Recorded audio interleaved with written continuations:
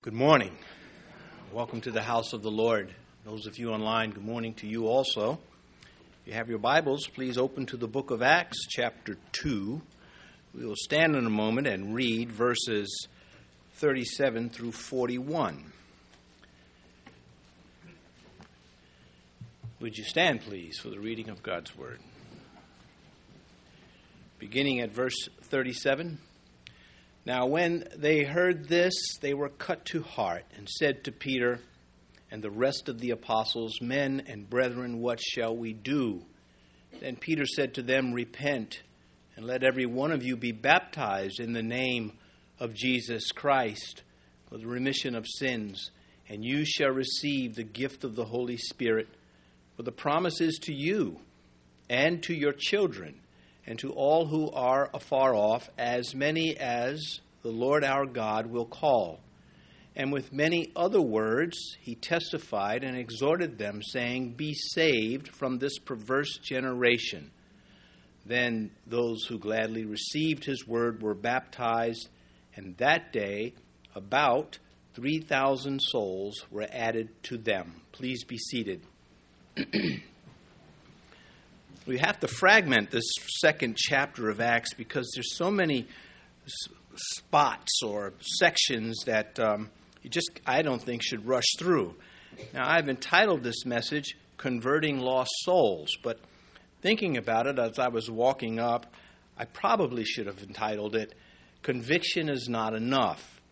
If you look with me again at Acts chapter 2 in the verse 36 this time, where we left off last session, we read, Therefore, let all the house of Israel know assuredly that God has made this Jesus, whom you crucified, both Lord and Christ.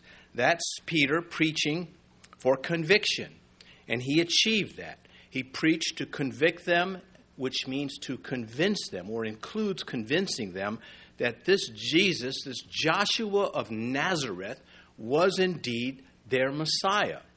And many in the audience and the crowds believed this. But it is as though Peter hit the target and didn't know what to do next. Let's look at verse 37. I can maybe bring that out. Now, when they heard this, that's that convicting word he just preached, they were cut to heart and said to Peter and the rest of the apostles, Men and brethren, what shall we do? So Peter again hits the target. But it seems as though he would have kept or continued preaching had not the Holy Spirit politely and effectively intervened in what was happening and guided the crowd to call out, Okay, we're convicted. What do we do? Well, maybe you get to share the gospel with someone and you convict them. But maybe you're not mindful enough. That's not enough. We've got to get to the conversion. They've got to repent and accept Christ as their Savior, or they will not benefit from mere conviction. So this is a great lesson. Now, Peter's going to learn this next chance he gets in chapter 3. He's going to go for the conversion and not just leave it at the conviction. Jesus said, I will not leave you orphans. I will send the Helper, the Holy Spirit. And we're seeing this right now. Peter's not left to himself. The Holy Spirit gets involved. And so conviction, again, to drive it home, not enough to finish what we are doing. Conviction and confession of faith, surrender to Christ, a verbal, a deliberate confession of one's sins and reception of Jesus as Lord. And so the goal of that first sermon was to notify these Jewish religious people that their Messiah had come and died for them, just as the Scripture had told them would happen. To convict them of their sin for rejecting Messiah, their Savior. In this way, they would avoid judgment. So again, looking at verse 36, Peter again, he lets them have it. He says, where are we? Whom you crucified, both Lord and Christ, right out in front of them. Nothing vague or foggy about that. Jesus forgives. Many people preach But they leave out so much more of the message that has to go with that. Churches today, so many of them, there is this premeditated effort to avoid convicting people of their sin. They want to tell people that Jesus forgives, that he's kind, that the heaven is glorious, but they leave out the conviction. And I think this is a great mistake. He does forgive. He is kind. But those who do not face their sin will not benefit from this kindness. It has to be repent. That is part of our message. And as we look at the Bible, we have to say to ourselves, do we think that we have better methods than the apostles of Jesus Christ? Do we think that we can do it, we're more clever in our approach to reaching lost souls than the apostles? Jesus said in John chapter 16, and when he, and when he has come, speaking of the Holy Spirit, he will convict the world of sin and of righteousness and judgment. Well, how does he do that? Through the preaching that Peter was doing. And then the Holy Spirit, they were cut to their hearts, it tells us here in verse 37. True churches, they preach to strengthen believers, but that's not enough. It's not enough to make believers stronger in their faith. There also must be the conviction of unbelievers, so that when an unbeliever comes to the house of God, they get the message from God, the word from God, which is always, for the unbeliever, going to be repent. If we can't get past that, we can't move forward. And so true churches preach these things. But you won't hear this at church growth seminars. You just won't get it. I get mail all the time about, how to grow your church. It's nothing about conviction. This is something about paying them money to come tell you to do what evidently the Holy Spirit can't do where you are. I'd be very concerned if I were a pastor and I needed somebody to tell me how to be obedient when I have the Bible, when I am assigned to do this very thing. Now, you may say that sounds obnoxious. I think it sounds very faithful. I think it sounds very much the thing you want to hear from somebody who is called to preach. And so we see them strive to make church services pleasant for the impenitent, comfortable for sinners, by suppressing truth and sin. I know I say these things all the time, but they need to be repeated. We know that there are many churches that are committed to entertaining those who come in looking for God. Long as they don't disturb me, I will come back. But if they make me uncomfortable, then I will find another church that will not make me come back. I hope that's not something that anyone here online or in the church itself is thinking, or I hope you're not living that way. We cannot hold the truth.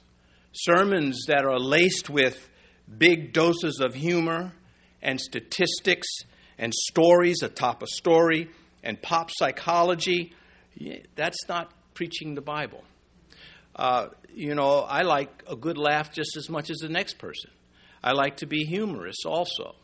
But when I started noticing that more people were coming out remembering the humor and not the scripture, I felt that was the Lord saying, you need to tone down that funny business. He says, Rick, I know you're really funny. Even I laugh at some of your stuff. But if you can't hurt them, sometimes you can't hit them. And when I need to be hit, not in a vicious way. Well, let's go to the scripture. Let's see it in action. Jonah, his unmitigated message of doom, saved an entire city. He didn't go in with the pop psychology in the story. Let me tell you about the time I was, and just all this. This is Jonah chapter 1. God, this is his initial instruction to Jonah. Arise, go to Nineveh, that great city, and cry out against it, for their wickedness has come up before me. And then after we get past the big fish story, we get to Jonah being called to go back to Nineveh. And Jonah began to enter the city on the first day's walk. Now, this was a prophet that was irritated. He was irritated with God, and he was irritated with everybody who wasn't a Jew following God. And he didn't want to do this, but he was being God persuaded him, of course. Something fishy about this prophet. Anyway, then he cried out and said, "Yet 40 days, and Nineveh shall be overthrown."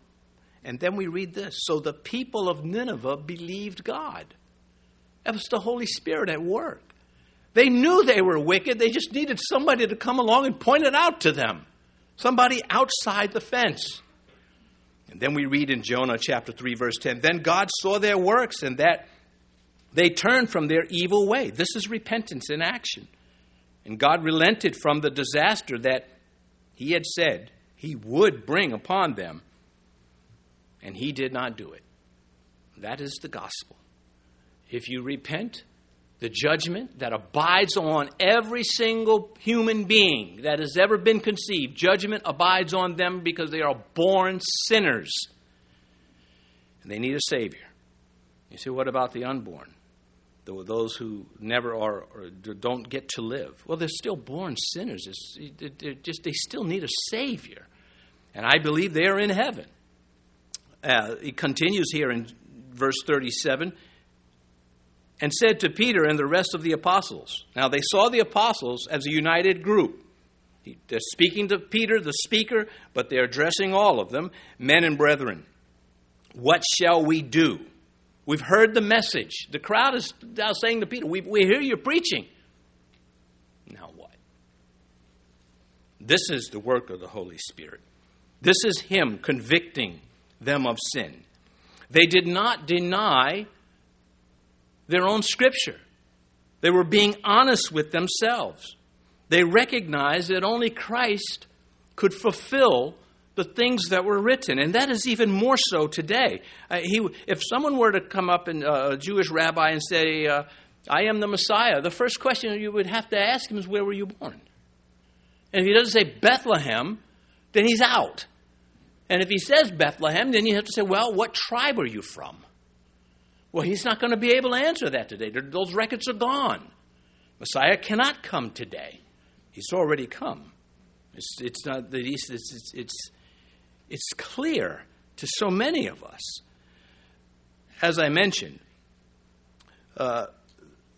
these men that cry out are going to be saved because they were honest with themselves, unlike the Jesus haters who are confronted and convicted and have no defense against what is being told them, and yet they continue to resist. And so Peter was interrupted by their cry for help. And as I mentioned, he will not make this mistake. When he gets to chapter 13, he will go from the conviction right into repent. This is what you do next. So there you are preaching to someone, and you're telling them about Christ, and you can see that they're believing this. Then you have to say, are you ready to receive Christ as your Lord and Savior? Are you ready to confess that you are dirty before God? You are filthy dirty before God. And ask him to forgive you because you recognize that you are a sinner and that you will begin to work towards obeying Christ and ordering your life behind his lordship. That is repentance. There's nothing complicated about that. Without further hesitation, though, Peter hears their cry. He goes right into what he is supposed to do. He just didn't know when to stop the sermon. I've never had that problem. Every pastor has had that problem. At verse 38, then Peter said to them, repent and let every one of you be baptized in the name of Jesus Christ for the remission of sins, and you shall receive the gift of the Holy Spirit. And Peter said to them, repent. John the Baptizer, that was his message. One to bring the people back in line with their own scriptures. It was to reform them. Our baptism, water baptism we're speaking about, it signifies a rebirth. It goes beyond what John was preaching. Jesus, when he entered his public ministry, the first words recorded out of his mouth were repent. That was the beginning of his public ministry. It is the message that we find the New Testament church, those first Christians, were preaching, because Christianity is incomplete without that, without repentance of the sinner. And it is our invitation to lost souls to own their sin. You've got to own it. If you want to keep pretending and faking it, God does not save make believers, only believers. And it's up to the individual. And baptism, it is meaningless without faith unto repentance. Otherwise, if you can just baptize anybody without repentance, you're just making somebody wet. They could have done that at home. I don't know of an auxiliary message. I don't know of a different, a substitute message. Without repentance, there is no salvation. You know that. But do you preach that to unbelievers when you share to them? You know, you can say, well, Jesus is the reason for the season. Well, he's the reason for every single day. He's the upholder of all things. And without him, it all goes away in a very nasty way, too. He is the reason for everything that is good and right.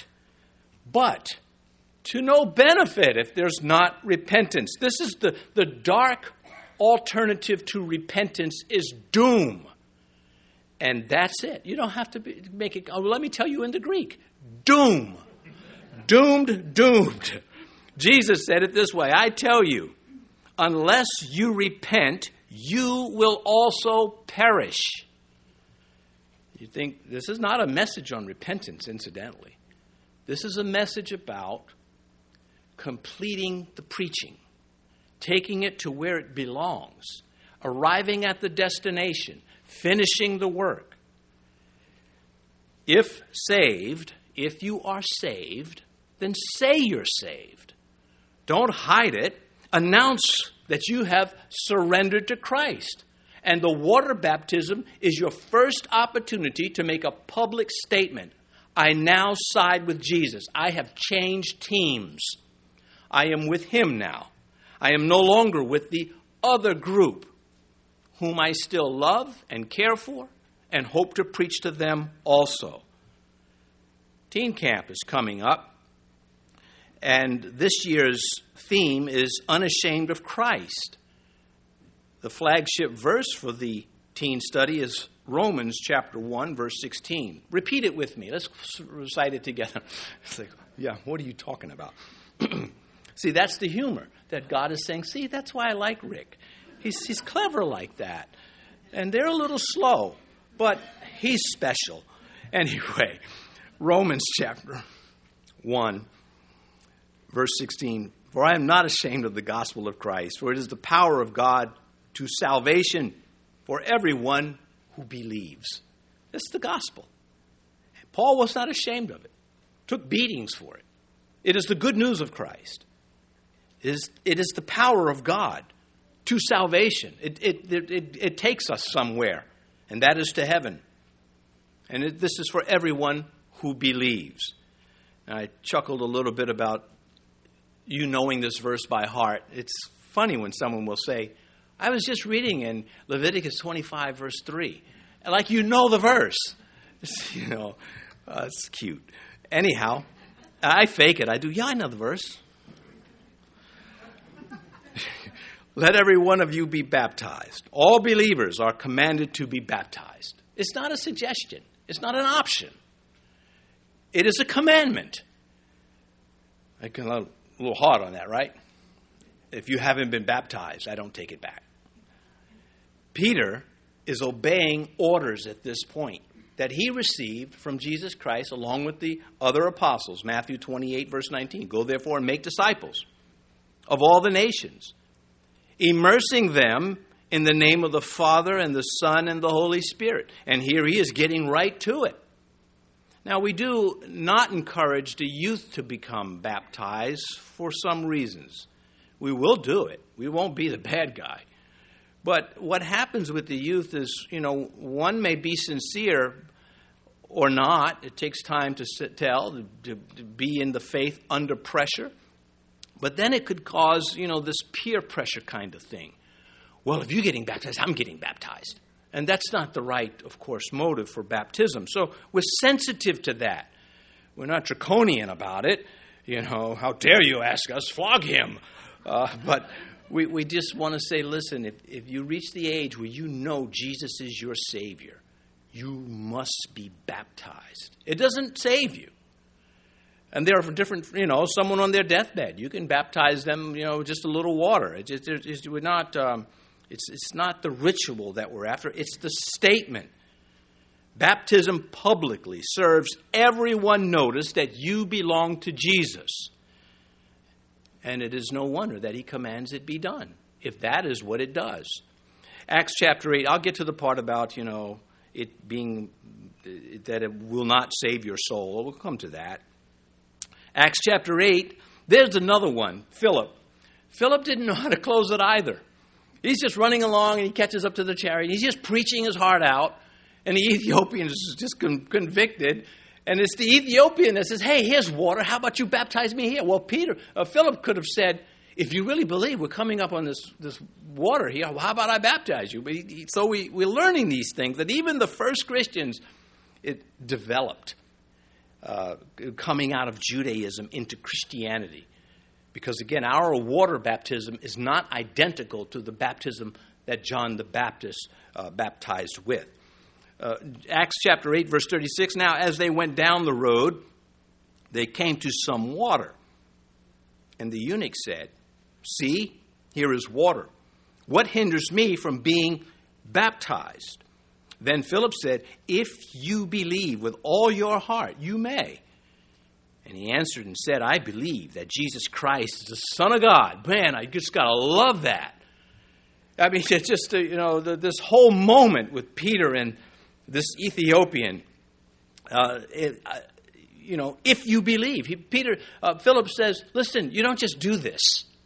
There's something that must go with the water baptism, and that is faith, belief that Jesus is the Christ, the one I've just been preaching to you in the chariot from the book of Isaiah. And of course, they went down into the water, meaning it was deep, and he baptized him there. In the name of Jesus, says Peter, let every one of you be baptized in the name of Jesus. So Acts 4:12, there's no other name for salvation. He is preaching to a multitude, calling the Jewish converts who said that, what's the next step? Because we do believe what you're saying. He says, in the name of Jesus Christ, who is the Messiah of the Old Testament. There was no Old New Testament yet when this was taking place, just the Old Testament. Now, 2 Chronicles 7:14, some of you won't like this, but that passage of Scripture, it's not for every nation under the sun. It's not for any nation under the sun. It's for one nation.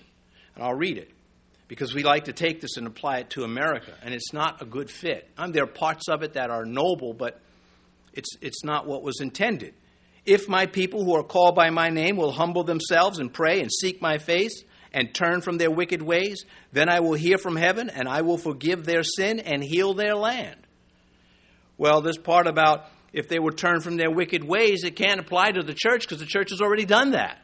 He's speaking about the nation of Israel and her apostasy and God's devotion to resolving this problem of doom by saying, just turn to me. Well, we're watching the Jews here in Jerusalem at this time turn to the Lord. They're seeking his face. They're going to pray to him. They're coming to him. But it's not the nation. And the land will not be healed. And that will come, though. It's a prophecy that remains to be completely fulfilled. Continuing on, for the remission of sins. Well, we get baptized because our sins have been remitted, canceled out, not to remit them. We are baptized because they have been, not to remit the sin. And it's the big difference, because if you believe you get baptized so that your sins can be removed, and you believe the finished work of Christ is not enough, that dying on the cross was not enough, you've got to get wet. Water does not wash away sin. The blood of Jesus Christ, and that alone washes away sin. And it is unfortunate that the translators, in using this word for the remission of sins, have opted to go with that word in the English Bibles, because it's not what the Bible teaches. The Bible teaches contrary to that. The Greek word for sins, for in the phrase, for the remission of sins, can also be translated on the account of. Now, it's not a fault of the original Greek. It's not a fault of Peter. It's just the translators have opted for a different word. One of my favorite pastor Bible teachers of long ago said, theologians like sheep all go astray sometime. And they just, I think this is one of the instances. Some translations will go with unto remission of sins to make it clear. Here's why I said the Bible doesn't teach that. If baptism were necessary for salvation, then nobody in the Old Testament is saved. And we know they're in heaven because the Bible tells us these things. Just Moses and Elijah on the Mount of Transfiguration. Jesus saying, what are you going to feel pretty bad when you see Abraham and Isaac and Jacob in the kingdom and you left out? So we understand that Old Testament saints were saved apart from water baptism. So water baptism is not a condition of salvation. It is an admission that Jesus finished the work for my salvation. Messiah's death has canceled my debt. Sin is remitted. And they understood it that way. Peter said, when they said, what do we do? Repent. And right after that repentance, because we've been commanded, your first act as a Christian is to be baptized. And I'm not the only one, but when I conduct a wedding, I offer the couple as their first act of marriage together, now that they're husband and wife, I offer that their first action be communion. That they start off that way. Now, it's not a rabbit's foot. It doesn't mean, okay, now that you've done that, your marriage is just going to be perfect after this. No laughing. But it does mean, hopefully, well, what if you get a couple that says, nah, we'll pass on that. You got sandwiches? You see, that would be a great indicator that they're missing the value of the things that belong to our faith, and Peter's not having any of that. 1 John 1:7, the blood of Jesus Christ, his Son, cleanses us of all sin. Not water baptism, cannot cleanse. Had water baptism been necessary for salvation, then Paul would never have said these things. 1 Corinthians chapter 1, I thank God that I baptized none of you except Crispus and Gaius. You see, he couldn't make that statement if it was necessary. He could not say it's the same thing about the cross of Christ. He does say, for Christ did not send me to baptize, but to preach the gospel. And he goes on to say, not with the wisdom of words, lest the cross of Christ be made of no value. That's pretty powerful. He doesn't say, lest the cross of Christ and the baptism be made of no value. And you say, okay, we got it. I'm not so sure. To believe that one must be water baptized to be saved is to believe that ritual contributes to your salvation. And what I am saying, of course, is the conclusion is we are to be baptized, and baptism in water cannot save us. Because it's not the only baptism available to the believer. Jesus said that he would immerse us in the Holy Spirit. That's not water baptism. That's the gift of the Holy Spirit being poured upon the individual. So let's take some more verses, because we are in God's house, and what a delight to be able to speak God's word. Neither John the Baptist nor the apostles understood water baptism as necessary for salvation. John, in the Revelation chapter 1, verse 5, he says, Jesus Christ, the faithful witness, to him who loved us and washed us from our sins in his own blood. So if water baptism had anything to do with it, it's a great time for him to say, who washed us in the water at the baptism. Matthew 26, verse 28, Jesus speaking, for this is my blood of the New Testament, which is shed for many for remission of sins, end quote. Then Acts chapter 10, verse 42, this is Peter.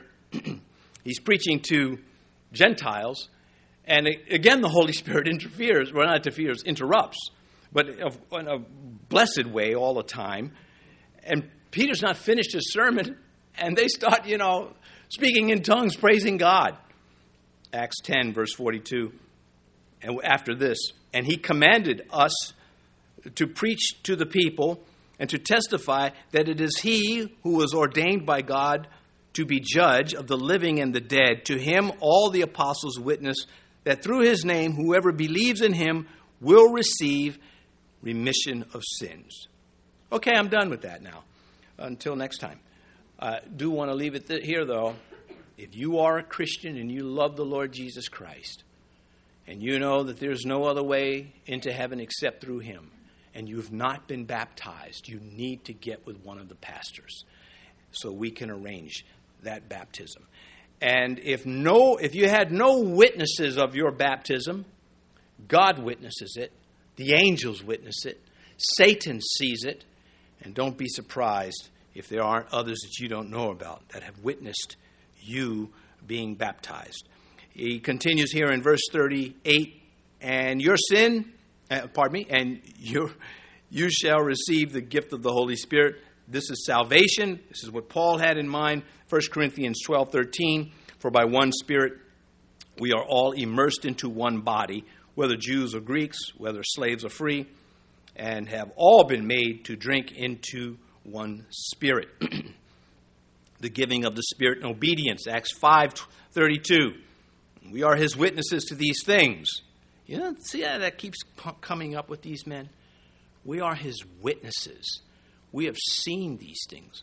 Those who believe because they have seen the gospel in their heart. They have seen the Christ of the gospel. You can't unsee him. This does not mean there are not apostates, because there are.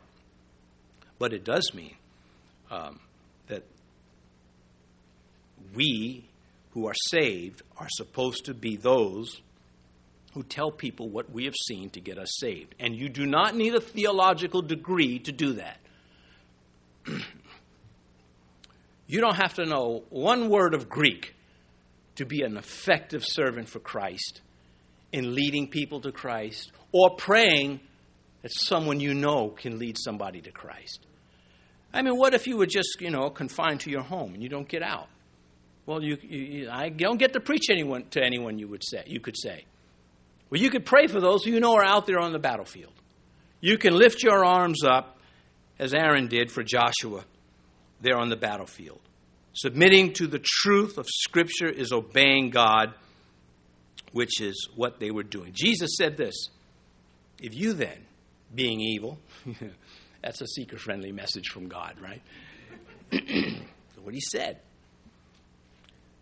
know how to give good gifts to your children, how much more will your heavenly Father give the Holy Spirit to those who ask him? And if you've never been filled with the love of Christ, if you've never been filled with this desire to share him, but you say, I believe, I'm a Christian, I believe in the cross. If you've never been filled with love, if you're one of those, booby-trapped Christians, you just accidentally bump them and boom, they go off on you, then I suggest after service you get with the pastors, you come up and you say, could you pray that I receive the Holy Spirit, that I would love the Lord, that I would value witnessing his name, and that I would be filled with love, that I could at least resist my personal obnoxious attitudes because I claim Christ? Or are you ashamed to say something like that? If you are ashamed, it's evidence you're not filled. Verse 39, Would anybody object to that? Oh, I'm filled. Even though I'm obnoxious, I'll come there and punch you out, Pastor. Yeah, you're filled, all right. You're about to be carried out. Anyway, slow crowd, Lord, slow crowd. Verse 39. For the promise is to you and your children, and to those who are afar off, as many as the Lord our God will call. What has happened to this man, Peter? I mean, he's just laying everything out perfectly. He's saying, look, this is not only for you, this goes beyond you. Many of them were pretty self-important. Not those crying out.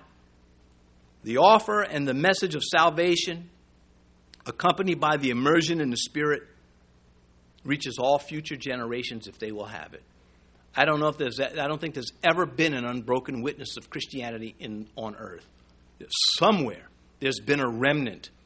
Somewhere, at the very least, there have been those who are saved and filled. Jesus said this in his prayer, John 17, I do not pray for these alone, that's his apostles, but also for those who will believe in me through their word. He just made what they're going to say Scripture before it even happened.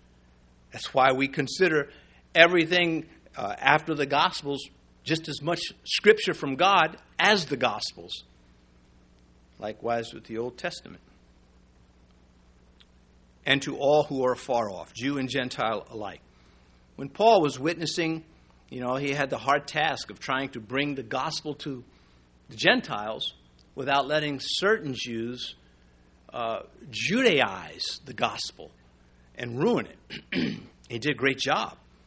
And when he writes in the Ephesians, he says, and he came and preached peace to you who were afar off and to those who were near. He's talking about Jews and Gentiles. The fact that there is such a thing as Jew and Gentile, the fact that there's this distinction from one people, one race of people and everybody else should alert anyone that something spiritual is going on. How do you do that? How do you just take one race and sort of set it aside from everybody else and then preserve this for millennium? Well, you don't. But God did. That alone should make everybody say, why is there this distinction?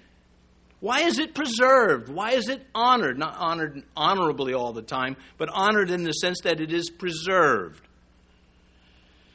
And why are the Jewish people targeted by so many Gentiles for something they didn't do wrong? I mean, during the plague, many of them were blamed because they weren't getting the plague. Well, they were cleaning themselves. They were practicing their lifestyle, their hygiene was a lot different than everybody else. There was that's one of the reasons for that. Nazi Germany, they hated that the Jews were so isolated from everybody else and doing well without them. You think somebody would say, well, when I was a Gentile, I'm not a Gentile anymore. I stopped being one some time back. I opted out when I came to Christ. Now I'm a Christian. I'm not a Jew. I'm not a Gentile. I'm a Christian. But I didn't make that connection. Not that I was anti-Semitic, because I was not. But I never thought that. Well, that could be part of your witnessing to start the conversation with someone. Anytime a Christian hears somebody badmouth a Jew, you got an opportunity to preach. And I suggest you strongly look to preach it. Don't bow down to them. They get to say their nonsense. You get to say the truth. That's how it works. Equal time. Sometimes it works that way. Well, we can go on that, but let's go to verse 40. And with many other words he testified and exhorted them, saying, be saved from this perverse generation.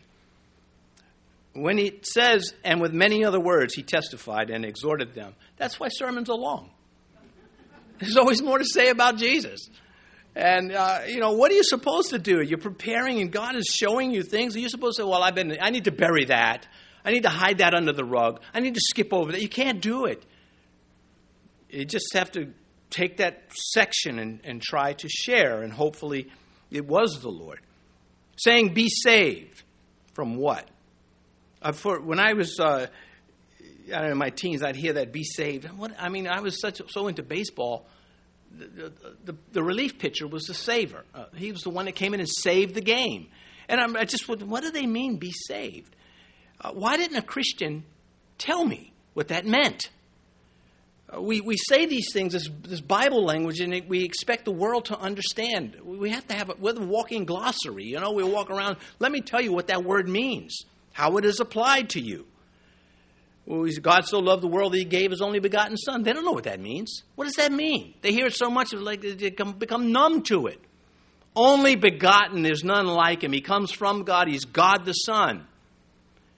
And he gave him to be slaughtered as a lamb for us.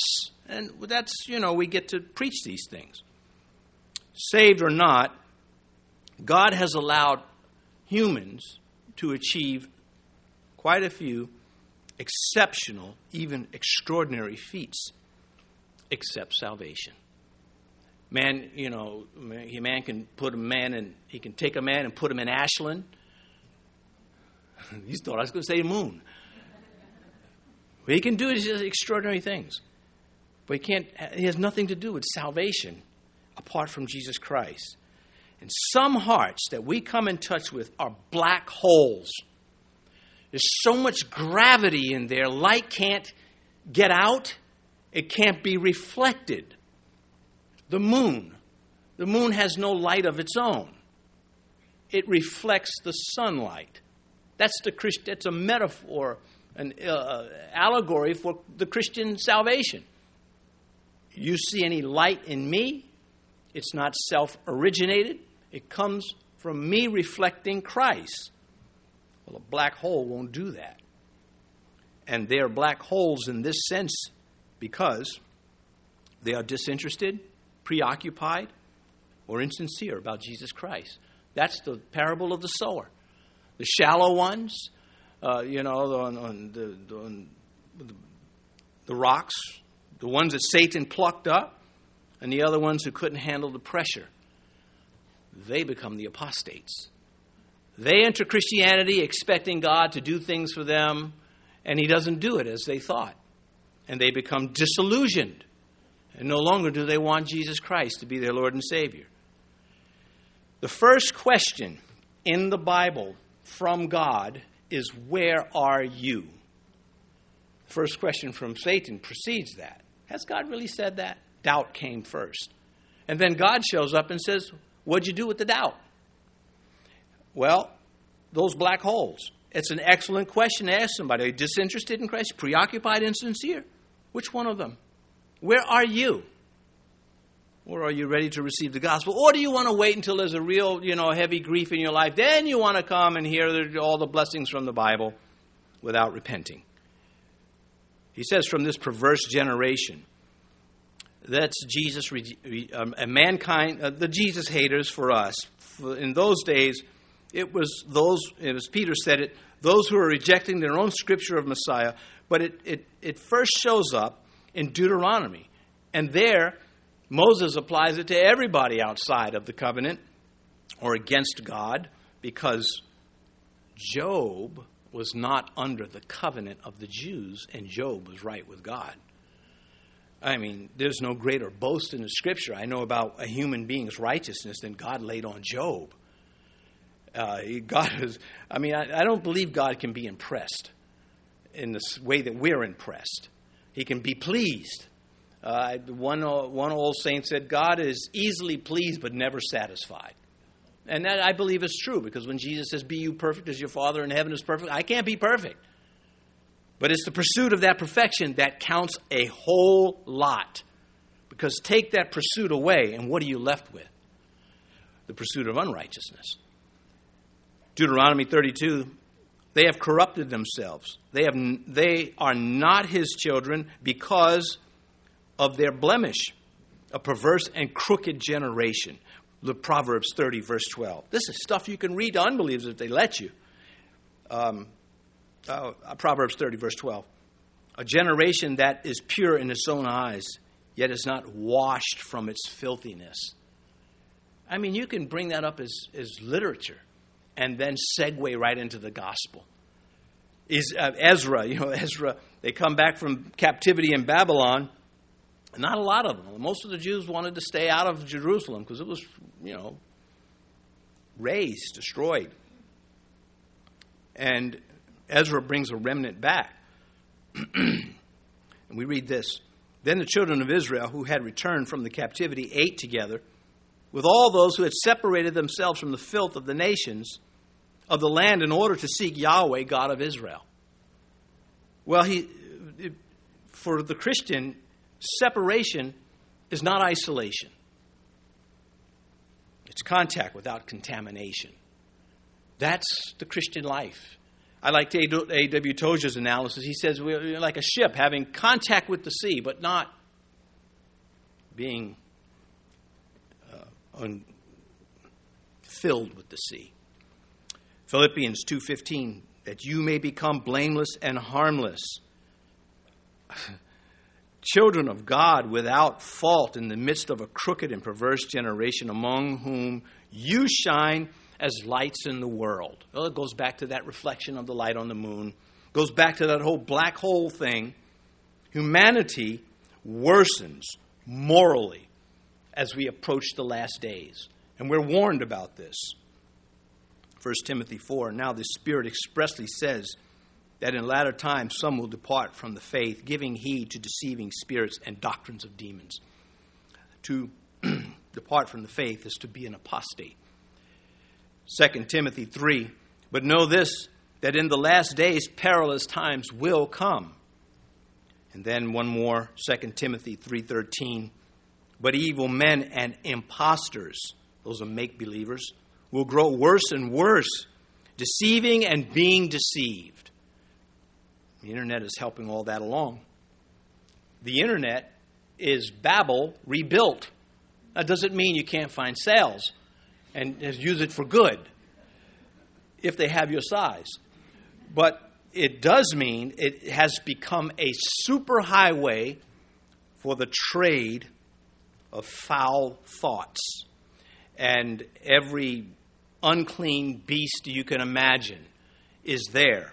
And that is Babel. The tendency of the universe is always towards decay.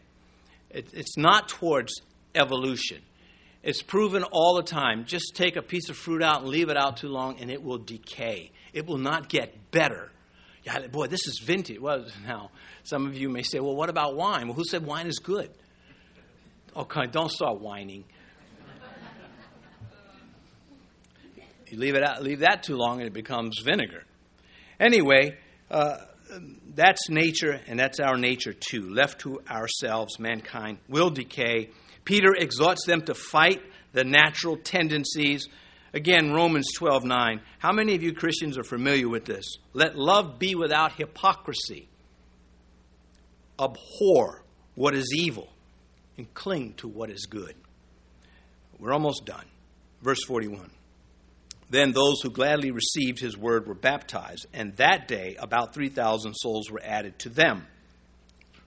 He's preaching and expounding Scripture, and he got fruit from that. It doesn't always work that way. They were baptized as commanded.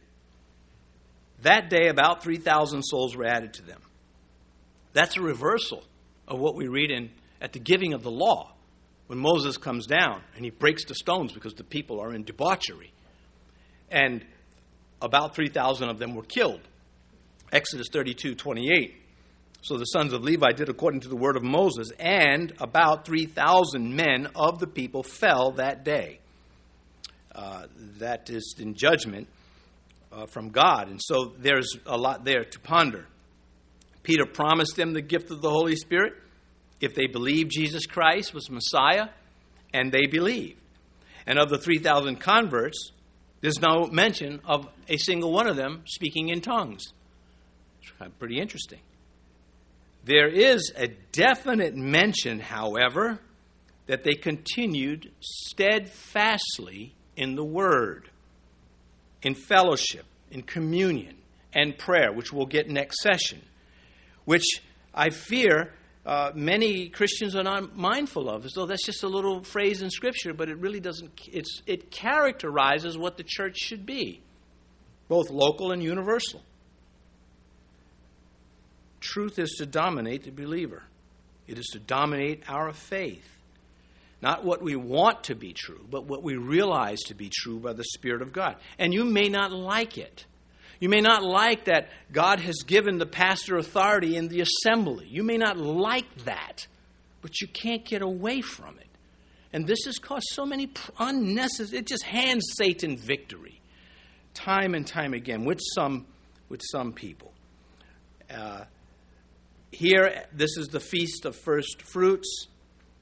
The church makes her converts, but Jesus grows the church. And we'll cover this again, but we need to start it here. Jesus grows the church. Not people, not marketing agency, not tactics. How about we put a little piece of candy on the chair of everybody? We announce it in the paper. It's candy. Just come and get it. It's free. Matthew 16:18. Jesus said, I will build my church. John chapter 5, verse 5. Without me you can do nothing. Psalm 127, verse 1. Unless the Lord builds the house, those who labor to build it in vain. Galatians chapter 3. Have you begun in the Spirit to become perfected in the flesh? Of course not. Now Stephen will have a deadly reaction, a fatal reaction to his preaching. Acts chapter 7, when they heard these things that Stephen was preaching, they were cut to heart, and they gnashed at him with their teeth. And of course, they murdered him for preaching the truth. This sermon by Peter, I believe, put it in the hearts of some of the Jews that they would have no more of this Christianity. And they wouldn't tolerate another Pentecost. And that's one of the reasons why I think they turned on Stephen. Also because Stephen frustrated their arguments. And in declaring Christ the Messiah, they could not outwit him. They could not beat him in debate. They could not take away what he was saying from the Scripture. They either submitted to Christ, like these 3,000, or they rejected Christ. And they rejected Christ, and he was stoned. And of course, the fruit of his death, unless a grain of wheat falls to the ground and dies, it abides alone. But if it dies, it brings forth much fruit. Jesus said that about himself. Well, Stephen died, and he brought forth much fruit from a single tree, and that is the life of Paul. This is God at work. Let's pray. Our Father in heaven, we know that you are aware of those who have been listening or maybe will listen sometime in the future. We are aware that there are those that still don't believe, but as they've heard the Word of God preached, they fall under conviction. They sense their guilt before you. They sense that they are going to suffer your wrath if they don't do something. If you've been watching and listening, and you have been convicted, but you've never opened your heart to Jesus to be your Lord and your Savior, you have a chance to do it now. You have a chance to repent. That includes admit that you have broken the law of Christ, the laws of God.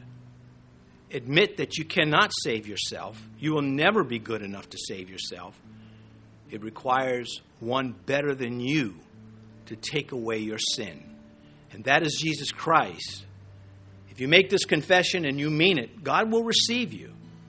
If you say, Lord Jesus, I am a sinner. I break your law. I am not fit for heaven. I am fit for hell. But I ask you to forgive me and take the judgment away. Save me from the wrath to come. I give my life to you right here, right now. I turn away from my old life and I turn to the new life in Christ Jesus and no other. And would you be from this day forward not only the one who rules over my life, but the one who saved me from judgment. And now, Father, if anyone has made this prayer this morning, may they not be ashamed of their own confession. May they get with one of the pastors or call the church and speak to a pastor. make their confession known. We pray all of these things in the name of Jesus. Amen.